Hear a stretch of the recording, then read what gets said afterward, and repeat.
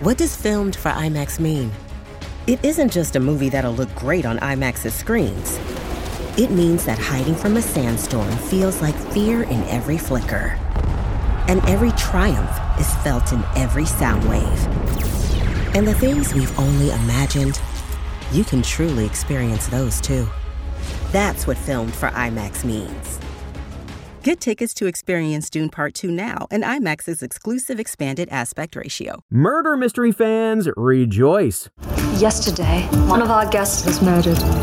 Today, one mystery ends and another begins. What have we learned? A lot, just not, who done it. I'm Jared Hall from Entertainment Weekly, and here's what to watch on Tuesday, January 18th. We're counting down today's top 3 must-see picks from TV and movies. But first, your entertainment headlines.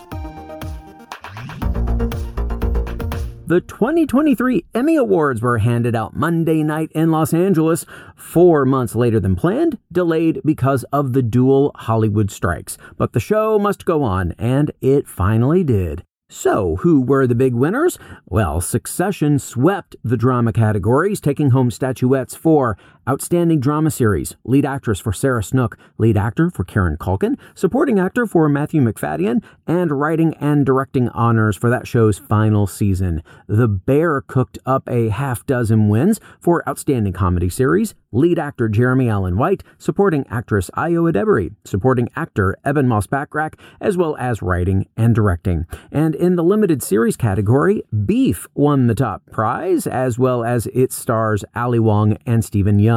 Other winners include Abbott Elementary's Quinta Brunson for Lead Actress in a Comedy Series, The White Lotus's Jennifer Coolidge for Supporting Actress in a Drama Series, and Niecy Nash-Betts and Paul Walter Hauser in the Supporting Limited Series categories.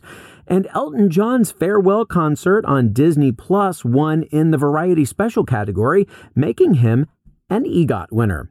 Awards aside, there were lots of reunions, this being the 75th Emmys. Among them, Grey's Anatomy, Ally McBeal, Cheers, Martin, The Sopranos, and All in the Family. You can see the full list of winners, get our best and worst moments of the night, check out our red carpet photo gallery, and so much more at EW.com. In other news, Ryan Murphy's next pair of monsters have found their victims. Javier Bardem and Chloe Sevigny are joining season 2 of Netflix's Monster as Jose and Kitty Menendez, who were murdered by their sons Lyle and Eric. Officially titled Monsters, the Lyle and Eric Menendez story, the miniseries will also star newcomers Nicholas Alexander and Chavez Cooper Koch as Lyle and Eric, respectively. The Menendez brothers were convicted in 1996 for the shooting deaths of their parents 7 years earlier. At trial, the brothers maintained that they committed the murders in self-defense after years of abuse, while the prosecution argued that they hoped to inherit their father's millions after his death. Monsters, the Lyle and Eric Menendez story, makes its bow on Netflix later this year. For more on all of these stories, plus other news, reviews, interviews, and more, head on over to EW.com. Number 3. All hell is about to break loose at the Tillman Ranch on the season 5 finale of Fargo, today's number 3 pick. With the FBI preparing to storm the property, the evil Roy, played by John Hamm, rallies his army of loyal followers inside, setting the stage for a full-on firefight. Here's a quick tease from the finale. When the violence comes fast. Did I draw first? Did he?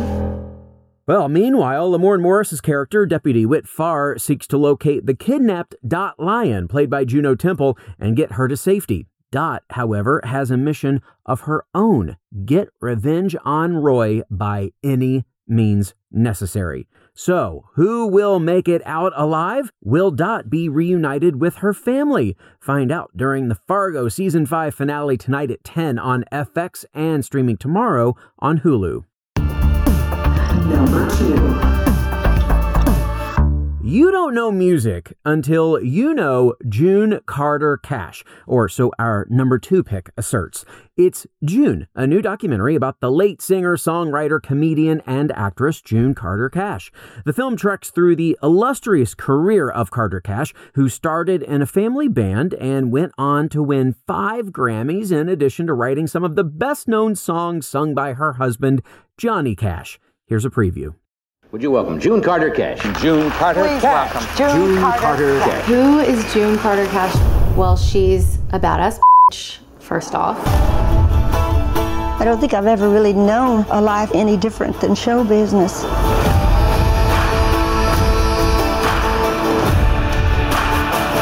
She's one of the most talented women in country music. June's songs are based on emotion. You couldn't deny her. She had this spark, the it. Oh, thank you. You almost made me cry. She was born with one of the most famous names in country music. I just want to be a superstar. I don't know if a lot of people know that she wrote Ring of Fire. She wrote Ring of Fire, okay. I'm going to sing my version the way it was written in the beginning. Love is a burning thing. She made it seem effortless. A singer, comedian, actress. She was studying with Sandy Meisner, and she was opening for Elvis. I was backstage, and this big, tall guy stops me and said, "Hello, I'm Johnny Cash." The documentary features interviews with people who intimately know her stunning legacy, including Dolly Parton, Willie Nelson, Casey Musgraves, and Reese Witherspoon, who won an Oscar for playing Carter Cash in the 2005 Johnny Cash biopic, Walk the Line. June is available to stream now on Paramount+. Trivia. It's trivia time. June Carter Cash co-wrote many hits for Johnny Cash, including Jackson, for which the duo won a Grammy in 1968. However, June didn't win a solo Grammy until what year? 1985, 1991, or 2000? Stick around for that answer, as well as our number 1 pick. What to Watch will be right back.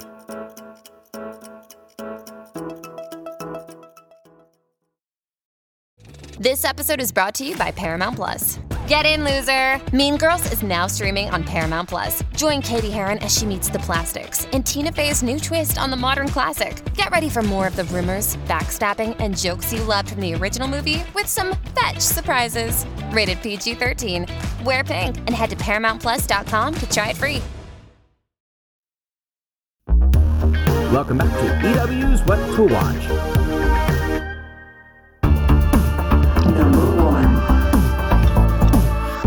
Folks, there's been a murder. Thank God the world's greatest detective is on board the ship. No, it's not Poirot or Sam Spade or Sherlock Holmes or even Benoit Blanc. Death and Other Details is a new murder mystery starring Mandy Patinkin as the greatest detective you've never heard of, Rufus Coatsworth.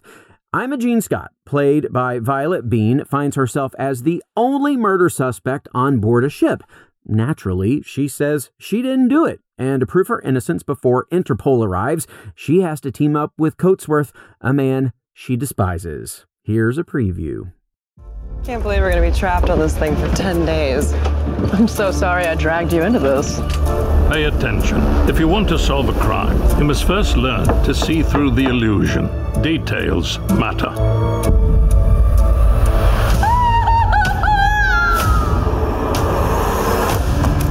Yesterday, one of our guests was murdered. You gotta be kidding me! This watch is worth more than you make in a year! Somebody has to do something. It doesn't always have to be you, though. But I'm so good at it. We've increased security throughout the ship to keep everyone safe. And we're fortunate to have a world-renowned detective on board, Mr. Rufus Coatsworth. Oh my God. Should I introduce myself? In 24 hours, Interpol lands on this ship, and you will be their only suspect. I didn't kill him. I want to help you, Miss Scott. Anyone on the ship could have killed the victim. But why?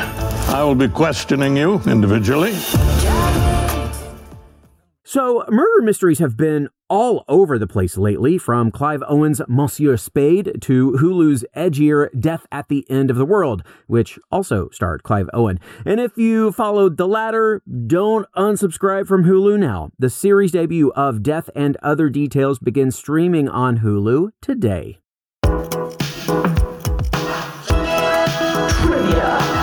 And finally today, the answer to our trivia question. June Carter Cash won her first solo Grammy Award in what year? 1985, 1991, or 2000? Well, stunningly, Carter Cash didn't win a Grammy for solo work until the 2000 awards for her 1999 album, Press On. She would go on to win another pair in 2004 when Wildwood Flower won for Best Traditional Folk Album, and Keep on the Sunny Side won her Best Female Country Vocal Performance. And that is it for our show today. We will have more news and must-see picks for you tomorrow, so be sure to follow or subscribe to What to Watch so you don't miss our daily recommendations, more of which can be found at EW.com. I'm Executive Editor Jared Hall. You can find us on X, formerly known as Twitter, at EW and at Jared Hall. Thanks so much for listening and have a great day. This episode of What to Watch was written by Dustin Nelson, Emlyn Travis, and EW staff, edited by Sammy Junio, and hosted and produced by Jared Hall. What to Watch.